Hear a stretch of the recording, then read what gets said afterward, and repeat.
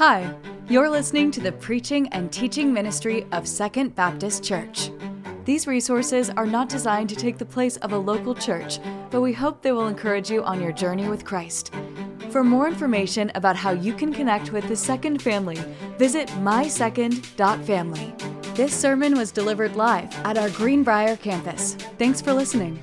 How many of you love movies? Anybody? What about like going to the theater? Oh, it's the best, right? Especially in the summer, like the big blockbuster summer movies, and you go and you get the big popcorn, the Dr. Pepper, and you watch, right? And you don't go to watch like chick flicks or anything, right? No, in the summer you go to watch the big action movies. Are you with me? Like on the big screen, you want to see the big action type movies. Recently, I saw the movie Top Gun. Have you seen it? Oh my goodness, it's so stinking good. After I've been driving around my truck listening to Danger Zone for a couple of weeks, I told Abby I'm going to get some aviators and grow a mustache, and it'd be really cool if she could give me like some kind of cool nickname or something like that.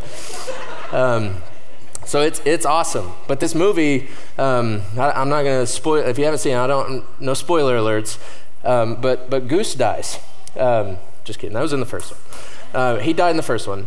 But in this one, again, no spoilers, but there's like some really cool fight scenes that happen, like in the jets where they're flying and they're shooting, and I mean, it's awesome, right? And that's what you go for. That's why you go to the movies, is to go see these big showdown type moments. Think of some other ones that are famous, some famous showdowns in movies. Think of like Luke Skywalker and Darth Vader, right? That's an epic showdown that takes place. Yesterday I was at my house and there's this movie on TV called Tombstone, right? You've heard of Tombstone?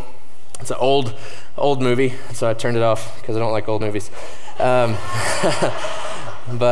anyway, like it's about the shootout at the OK Corral in Tombstone, Arizona. I've actually been there. I guess it's cool, whatever. But anyway, so you got Doc Holliday, Wyatt Earp, those guys, and it's a shootout. There's the Hatfields and the McCoys. That's a famous feud, famous showdown that took place. What are some others? Avengers versus Thanos, right? Rocky and Drago, Tom and Jerry, right? I just wanted to see if you're still with me or not. So there's these epic showdowns that take place, and they draw us in because we got to know who wins. Well, this morning, man, we're going to talk about, I'm so excited about this text this morning because it is such an epic showdown that takes place in our text this morning. Today, we're going to witness this showdown between the prophets of Baal and their fake God, all right, and the messenger of God, Elijah, and the one true God. And we're going to see just an epic showdown this morning. So if you have a Bible, open it with me to 1 Kings chapter 18. 1 Kings chapter 18. All right, so we have been in this series talking about the kings and kingdoms, right? We're calling it season 1 because we're in 1 Kings. The next series will be season 2, all right? You get it? So if you've been with us, we talked about how Solomon was he turned from the Lord and the kingdom of Israel split into two. The people of God split into two nations. So you have Israel in the north, that occupies 10 tribes in the north, and in the south you have Judah. That's 2 tribes, okay? And I don't know, it's easy to get confused on that kind of stuff, but today we're talking about the northern kingdom. We're talking about Israel. And in the north at this time, there's a guy named King Ahab that is the king.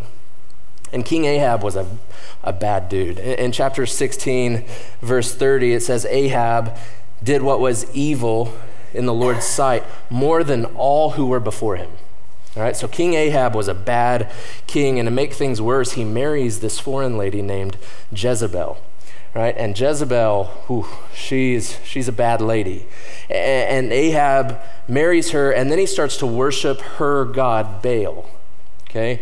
And so this is bad because Baal, who is that, you might be asking? Baal is a false Canaanite god that was said to represent the rain, all right? He was the storm god, the bringer of rain. They also thought that Baal was like the fertility god. And so they thought that he brought fertility to crops and to animals and to even humans. And so what would happen, it was very popular in Eastern culture to worship Baal, this false god, was very popular. And so people would actually sacrifice children to Baal. They would do some really just perverted sexual things in the temple because they thought that it actually boosted his fertility power for them, right? And so Baal was, this is bad, right? This false god, this false worship that takes place. And if you follow the Old Testament history, you see the people of God, Israel, constantly just on this roller coaster of worshiping Baal, turning away from it, turning back to God, and then, they're kind of on this roller coaster that eventually will end in dramatic fashion with the exile, right? It took something that drastic to get them to finally turn away from Baal. But we see them kind of turn towards Baal a lot, depending on who the king is at the time. And so if the king is promoting worship of Baal, well, the people follow. And in 1 Kings, I think it's chapter 12, don't quote me on that, but the king sets up 2 golden calves, and he says, this one represents Baal, and this one represents Yahweh, or God. And so in this moment, they're trying to decide between the two. And so King Ahab sets up Baal worship because of his wife Jezebel. You following along so far? I'm just trying to set up the story as we get into it. And so that's kind of what happens. And then enters this man named Elijah, right? You've probably heard of Elijah. He's a prophet of God, or maybe what we'd say is just a messenger of God. And Elijah goes to King Ahab, and he says, hey, because you've turned from the Lord and because you now worship Baal, God, the real God, is going to cause a severe drought and famine here in Israel. Which is interesting because I just told you that Baal is the storm god. Baal is the bringer of rain. So essentially, Elijah is saying, let's see if your God can save you, right? And so he says, there's going to be a drought, there's going to be a famine, and then Elijah just jets. He goes and he hides for 3 years, okay? Because he's the most wanted man in Israel. He just caused this drought to take place. And what happens over those 3 years is things get really bad. The drought comes, the famine is terrible, and all the while, Jezebel is actually hunting down prophets of God and having them killed. All right, so things are horrible in Israel at this time. After 3 years of hiding, all right, I'm just like summarizing chapters 16 and 17 and the first part of 18 for you right now. You can go back and read it later. But after 3 years, God sends Elijah back to King Ahab and to confront him, right? And King Ahab sees him coming and he wants to kill him. And Elijah says, look, let's settle this. Let's decide who the real God is. Is it Baal or is it Yahweh? Is it God, right? And he proposes a standoff, a showdown. He says, you bring your 450 prophets of Baal and meet me on Mount Carmel, and we're going to have a showdown. And we're going to see who the real God is, right? And that's what we're going to look at this morning. Before we do, I want us to pray. So would you bow your heads with me as I pray? Why don't you just pray for yourself that God would speak to you this morning. God, we just want to pause and just ask, as we are opening your sacred word, that you would speak to us today. On this day in Greenbrier, Arkansas, in the year of 2022, I pray, God, that your word would just come alive in us. And I'm asking, God, that it would be everything that you would have to say and nothing that I would have to say. I'm a broken vessel, and I'm praying that your spirit would just shine brightly through the cracks, because there's nothing that I can say that will do any kind of change. And so would you speak? We're listening. We love you. It's in Jesus' name I pray. Amen. All right, we're going to look at chapter 18 in verse 20. And we're going to read, this story is kind of long, so let me just kind of summarize those first few verses for us. And you can kind of follow along in your Bible or whatnot, but Elijah has proposed this showdown, this standoff at Mount Carmel, right? And so verse 20, they're there. So here we are, 450 prophets of Baal on one side, verse 1, man of God on the other, in Elijah, right? And so they're meeting on Mount Carmel. Now, Mount Carmel is kind of interesting. It's important because it had been declared by Assyrian kings and different people like that to be the place of Baal worship. all right? It was declared to be the mountain of Baal is actually what it was called. And so the altar of God has been torn down, and this place has been declared to be the place where you worship Baal, okay? This is home court advantage is what this is. So you've got, he's completely outnumbered, Elijah is, and he's on their home turf, right? If you know anything about sports or anything like that, home court advantage is a big deal, right? This is like a stadium of 80,000 people. One side screams boomer, the other side screams Sooner, right? That's intimidation. That's a tough place to try and win a ball game. And so here they are, like Mount Carmel, home field advantage for Baal. And Elijah sets the rules. He says, we're going to take a bull, each of us. We're going to take a bull, we're going to prepare it, place it on the altar, but we're not going to light the fire. Look at verse 24. Then you call on the name of your God, Elijah says to the prophets of Baal, and I will call on the name of the Lord and the God who answers. All right? The God who answers with fire, he is God. And all the people said, that's fine. Or basically, let's go. Let's go, right? And so we, as readers, like if you don't know this story or pretend that you don't know this story, like we as readers are left kind of on the edge of our seat going, who's going to answer, right? Is Baal going to answer or is God going to answer? And Elijah says, why don't you guys go first? And so the prophets of Baal take their turn first. Look at verse 25 with me. Then Elijah said to the prophets of Baal, since you are so numerous, choose for yourselves one bull and prepare it first, then call on the name of your God, but don't light the fire. So they took the bull that he gave them, prepared it, and called on the name of Baal from morning until noon, saying, Baal, answer us. But there was no sound. No one answered, right? So like, they called from morning until noon, it says, but no one answered. Don't you hate it? Like whenever you have something important to tell somebody or a question to ask and you try and call their phone and they don't answer? Happens to me all the time. Like I try and call my wife and she doesn't answer. I'm starting to think like she's screening my calls or something, right? And I know she's got her phone, it's always there with her, but that's annoying. Like whenever you call and no one answers, and that's what's happening here. They're calling from morning until noon, but no one answers. They prayed for hours, nothing. Prayed for hours. And then it says, so then they danced around the altar they had made. So they're praying for hours, then they start dancing, still nothing. No one answers at all, no answer. And remember, like that is the goal of this fight, is to get an answer. No one answers. Look at verse 27. I love this part. At noon, Elijah mocked them. He said, shout loudly, for he's a god. Maybe he's thinking it over. Maybe he's wandered away. Or maybe he's on the road. Perhaps he's sleeping and will wake up. Right? So he starts to mock them. If you haven't figured it out yet, I'm fluent in sarcasm.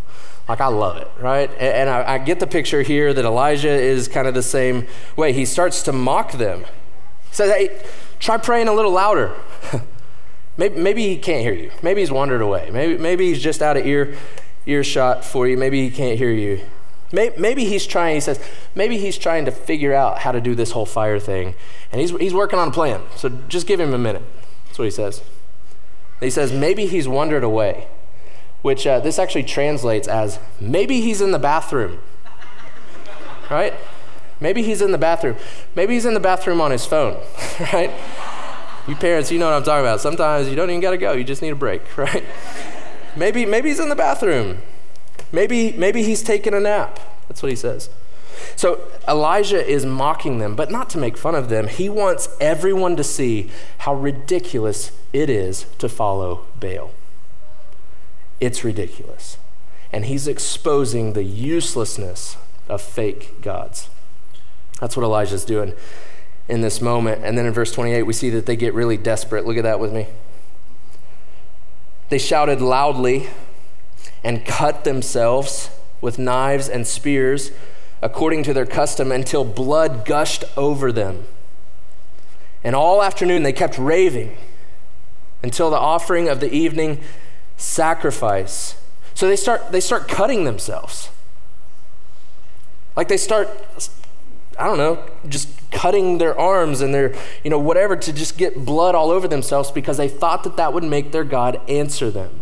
And here they are just covered in their own blood, which ironically is the actual result of those who choose any other God over the real God. They will end up paying with their own blood. Romans 6:23, that the payment for sin is death, right? And so here we actually see the prophets of Baal. They're cutting themselves. They're covered in their own blood.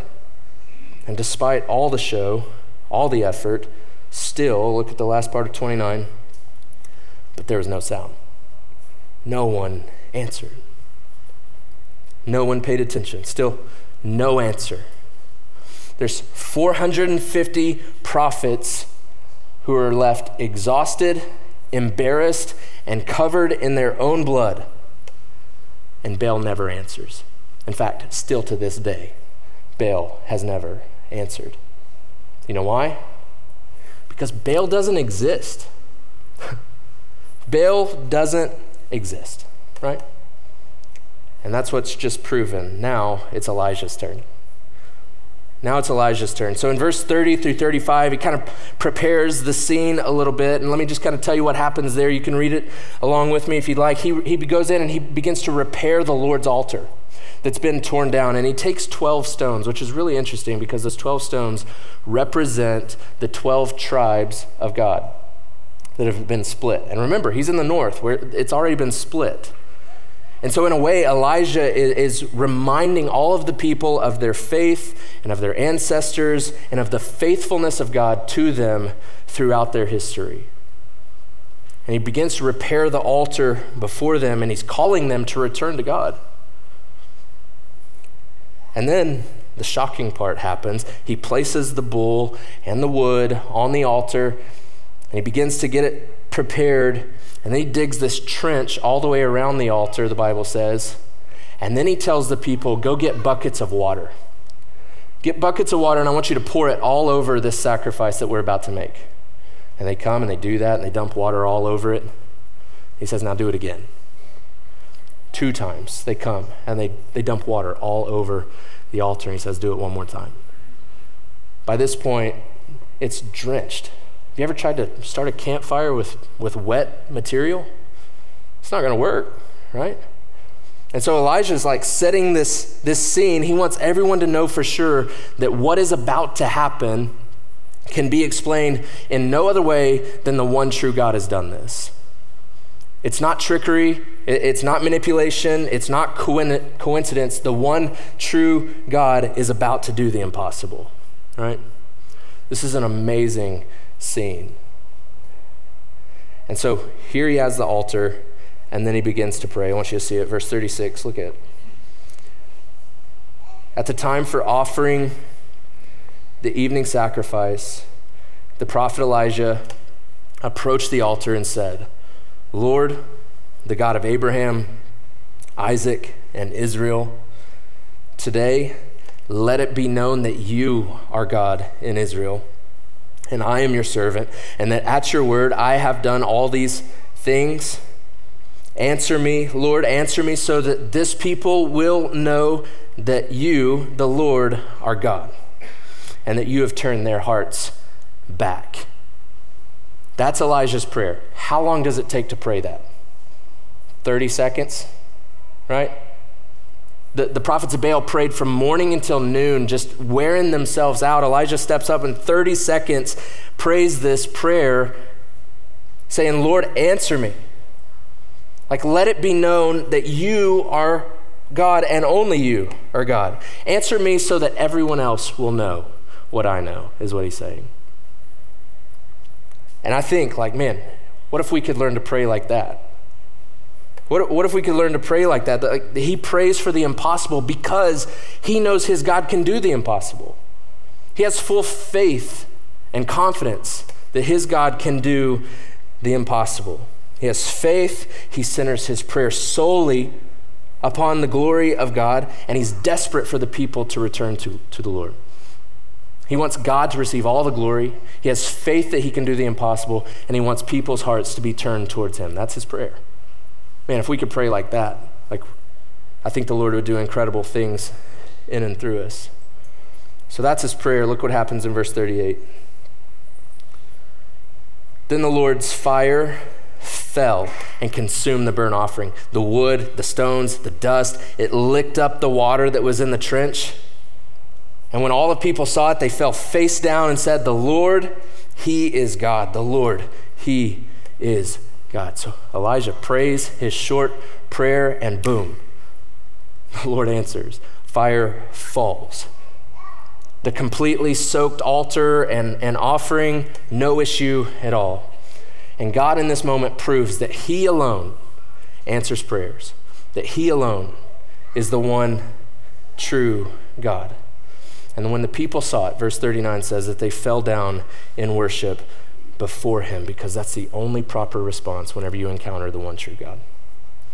It's the only proper response to say that you are God. And then in verse 40, Elijah orders people to go capture the prophets of Baal and to kill them. And that's what happens. They slaughter all 450 prophets of Baal, and you go, man, that seems kind of harsh, right? That seems harsh. He's just doing what Deuteronomy 13:5 says to do. That it says that prophets, dreamers of false gods must be put to death because he has urged rebellion against the Lord your God. The point is this, don't miss it. Idolatry is a big stinking deal to God. Idolatry is a big deal. And you need to know that if you worship anything or anyone other than the one true God, that's your choice, but you will pay for it. So that's the story. It's an amazing story, right? As we close out, I've got 2 points of application for you this morning. 2 points of application. Number one, don't walk the middle. Don't walk the middle. So this passage was written not to just 2 groups, but 3. So you got Elijah, the prophet of God. You've got the 450 prophets of Baal. But then there's a 3rd group. There's all the people who are just watching the showdown take place that are kind of in the middle. Look at chapter 18, verse 21. Then Elijah approached all the people and said, "How long will you waver between 2 opinions? If the Lord is God, follow him. But if Baal, follow him." But the people didn't answer him a word. See, Elijah, a lot of what's going on here is for the people in the middle. It's for the people who can't decide which one they're going to follow out of the 2 golden calves. He's talking to the people in the middle. He says, "How long will you waver?" Right? Their heritage, the way that they've been brought up, it was customary in this time for stories to be told, for things to be passed along. I mean, it's Deuteronomy 15, it's the Shema, it's that you should declare the works of the Lord to your children and all these kind of things. Like, they've been brought up to know of how God has rescued them out of 400 years of slavery in Egypt, how he parted the Red Sea, how he led them through the wilderness and into the promised land, like how he's kept all of his promises throughout the years. They know of all of that. Their heritage has taught them all of those things. And so in one sense, like, they know to fear God, but they're also just kind of pulled to whatever the popular thing of the day is. They're pulled over here towards this other God. And so, like, you and I need to understand that it's not a matter of if we worship, because we're all created to be worshipers. So it's not a matter of if we worship, it's a matter of what we worship. John Calvin says it this way, that our hearts are idol factories, just constantly pumping out and producing on a conveyor belt these different idols that we will bow down to because our hearts are made to worship. And Elijah here is telling us to realize the idolatry in our own hearts and see the helpless and the quiet things that those things are. That whenever you encounter a situation or a trial and you try and cry out to those things, they're never going to answer. They're quiet. They never satisfy. Psalm 115 verse 5 is talking about false idols. And it actually says this, that you know how they would carve these fake looking things that were oftentimes like in human form. Psalm 115:5 and on says that they have ears because they look real, but they can't hear. They have mouths, but they can't speak. They have eyes, but they can't see because they're fake. And Elijah's saying, man, those things that'll never answer, you and I in our own hearts should put them to death. Put them to death. So what are some of those things that pull us away today? What are some of those false gods that pull us away from the one true God today? I think it's so many things, right? Whether it's money or success or pleasures or just stuff, like just having stuff or having the life, or maybe it's politics, or maybe it's your job. There's all kinds of things. Here's one of the biggest things I think that Satan uses to pull us away from the one true God, and it's our time. Our time. And a lot of times the things that we are involved in, our hobbies, our activities, like there's nothing wrong with those things. They're good things. But Satan will use those things to distract you and to pull you away from the one true God, where you're left trying to choose between the two, right? And a lot of times those hobbies and those activities that we're a part of begin to dictate our schedule, dictate our finances. They dictate a lot of things about the way that we live. And if you're in a stage like I am, a lot of times it's our kids' schedule that sets our schedule, right? And so like I understand that this is a sports community, right? Greenbrier, we're good at sports here, right? We love it. And I love sports too. Let me be clear about that. I love sports. I've always grown up playing sports, been around sports my whole life. I mean, you are looking at, I'm not trying to brag or anything, you're looking at the 2006 Oklahoma District 3 tight end of the year right here, okay? So it's a pretty big deal. So I grew up playing sports. I love sports. If the TV's on in my house in the evening, I'm watching some kind of ball game. Right now we're watching NBA Summer League games. You kidding me? Like, these are the guys that probably aren't even going to make the team. So I love sports. Hear me say that. But also hear me say this. Sports make a really terrible God. Sports make a really terrible God. And I know that sports and travel ball are a big deal in our community. I know that they are. And it's so easy for us to get caught up in kids' sports, like I do it. I've set up my kid's soccer game. He's 6 years old, and I get mad if he's not playing well, right? Like, just ask the Wilsons. They've seen me do it, right? So this is a little bit of public confession time for me, and I know that I can't be the only one here today, because I've seen you as well yelling at 6-year-olds to get your head in the game, right? Like, have we lost our minds? So this is going to be freeing for us, okay? We're going to do an exercise. I want you to repeat after me. My kid will not be a professional athlete. Just go ahead and say that. Dads, that feels good, right? Just to get it out there. Like, and you might be going, man, I don't know. My kid's pretty good. And I'm sure they are. I'm sure they're the best on the team. I'm sure they're the best in the community, you know, like, and I hope that they are. But listen, the likelihood of your kid going pro is 0.00075%. They have the same likelihood of getting struck by lightning, okay? But the likelihood of your kid standing one day before a holy God is 100%, right? Sports can be good, but they can't be God. And so parents, I'm talking to myself as well, let's not prop up false gods of sports or dance or band or whatever, fill in the blank, and teach our kids to bow down to it. Let's not prop up these false gods and teach our kids to bow down to it. Like, let's set some boundaries, right? Like, sports are good. I want my kids to play, and I want them to learn the qualities and the things that those things teach. But if it competes with the things of God, I'm out. Like, we don't participate in that.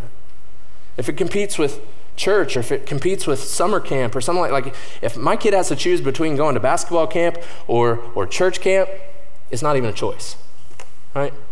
If it competes with the things of God, we're out. And you go, well, if they don't do it, they won't play varsity. So? I started varsity sophomore through senior year, both football and basketball, captain of both teams. Ask me how much that matters today. Doesn't matter, right? Let's set some boundaries, right? So sports can be good, but they can't be God. Another one I think that pulls us away is just our image of just walking down the middle, never too serious about our faith or never too serious about following the Lord, and because maybe we're concerned about what other people might think or something. I've actually heard people say this, that I'm a Christian, but not one of those like serious ones, right? Or maybe you've heard it like, I'm not a Bible thumper. I'm a Christian, I love the Lord, but like I still know how to have fun, right? So we just kind of walk the middle, and Elijah says that's not possible. Pick a side. Pick a side. James 4 in the New Testament says, you adulterous people. That's heavy. Don't you know that friendship with the world is hostility toward God? It's combat towards God. If your version of Christianity gets you into heaven but never affects what you do on this earth, you have a brand of Christianity that the Bible never speaks about. That's not the way that we are intended to live. The last thing this world needs is more marginally committed Christians. And Elijah says, if the Lord is God, follow him. Submit your whole life to him. Live every day for the glory of God. If the world is better, follow it. But pick a side. Pick a side. Quit walking the middle. The second application as we close, this is the last one, is to trust the one true God. That's what I'm going to implore with you to do this morning, is to trust the one true God. Tyler, I'm going to ask you to go ahead and come up. We trust him because he's the one true God. He's the one that answers. Whenever we call, he can actually answer. And that's kind of the main point of this whole story, that our God, the one that we are here this morning worshiping, is the one true God, and he hears and he answers prayer. Just let that settle in. We're yeah, of course I know that. He answers prayer. But no, he hears, and he sees, and he answers prayer. And so I don't know what you're going through this morning. I don't know what it is that's keeping you up at night, but I know that you have a God who sees you and who hears you, and who can actually do something about it. He's been faithful through all generations. Why would he stop now? He won't, right? He won't. He's the God of the impossible. Ephesians 3:20, Paul says this way, now to him who is able, to him who is able to do above and beyond all that we ask or think, right? That's the God that we serve. And Elijah knew that. Elijah knew that. And maybe you're sitting there going, well, yeah, but that's Elijah. He's a big deal. He's almost a superhero in the Bible, right? Elijah's just a guy. In fact, James, the brother of Jesus, said it this way, James 5:17. Elijah was a human being as we are. Elijah's just a dude. Just a guy. Like you and like me. He just had a little faith that his God could do what he said he would do. He just had a little bit of courage to stand up in front of 450 people who want to kill him and declare the one true God. And he trusted the one true God. That's who Elijah was. And God used him to do incredible things. And look what happens. Look at the result. Verse 39. When all the people saw it, meaning the Lord's power, the way that he answered, they fell face down and said, the Lord, he is God. The Lord, he is God. And so maybe today, the one true God is revealing himself to you today. Maybe. And maybe you know today that he alone is God. And we have a perfect Savior who is able to save you. Hebrews 7:25. Therefore, Jesus is able to save completely those who come to God through him. See, salvation is possible to you and to me because there was another showdown on another hill. 2,000 years ago, Jesus, our Savior, crushed Satan. He crushed our enemies of sin and death forever through his death and his resurrection. Genesis 3:15, it's the first couple of pages of the Bible. Sin has just entered the world. And there's punishment that takes place for the sin and things, and God speaks to Satan in Genesis 3:15. It's the first place that we see the gospel in the Bible. John 3:16 isn't the first time we hear of the gospel. Genesis 3:15 is. And he looks at the serpent, God does, and he says, I'm going to put enmity, or I'm going to put combat between you and the woman and between your offspring and hers. Meaning, this is very general, this is very kind of vague, saying throughout history, there's going to be a war that happens between mankind and sin. And that's happened. But then the verse gets very specific. It says, he will crush your head. You're going to strike his heel. Right? And on the cross, Satan did. He put a whooping on Jesus. He thought he had won, like he struck his heel, but through his death, and whenever Jesus came bursting out of the grave alive, he straight crushed Satan's head. And the battle has been won. The showdown has been won. And because of that, you can know him. You can know him. Romans 10:9, if you confess with your mouth that Jesus is Lord, believe in your heart that God raised him from the dead, you will be saved. And so if you don't know Jesus today, you can. You can place your trust and your life in the hands of the one true God, the only one who answers, the one who's always there. He's never off wandered away. He's never off taking a break. He's not trying to figure out how to work things out. No, he is God. And whenever you see him, the only proper response is to fall face down in front of him and declare, he alone is God. So as we close this morning, I just want to read 2 verses to you again. This passage, we went through 40 verses this morning. Maybe it felt like a lot. I want to read 2 of them back to you. Verse 21, Elijah approached all the people and said, how long will you waver between 2 opinions? How long will you waver between 2 opinions? If the Lord is God, follow him. But if Baal, follow him. And then verse 39, when all the people saw God for who he is, they fell face down and said, the Lord, he is God. So what about you? How will you answer that today? Thank you for listening to the preaching and teaching ministry of Second Baptist. We hope that we will see you in person this next Sunday. To find more information about service times, location, and ministry offerings, visit mysecond.family. Thank you for listening.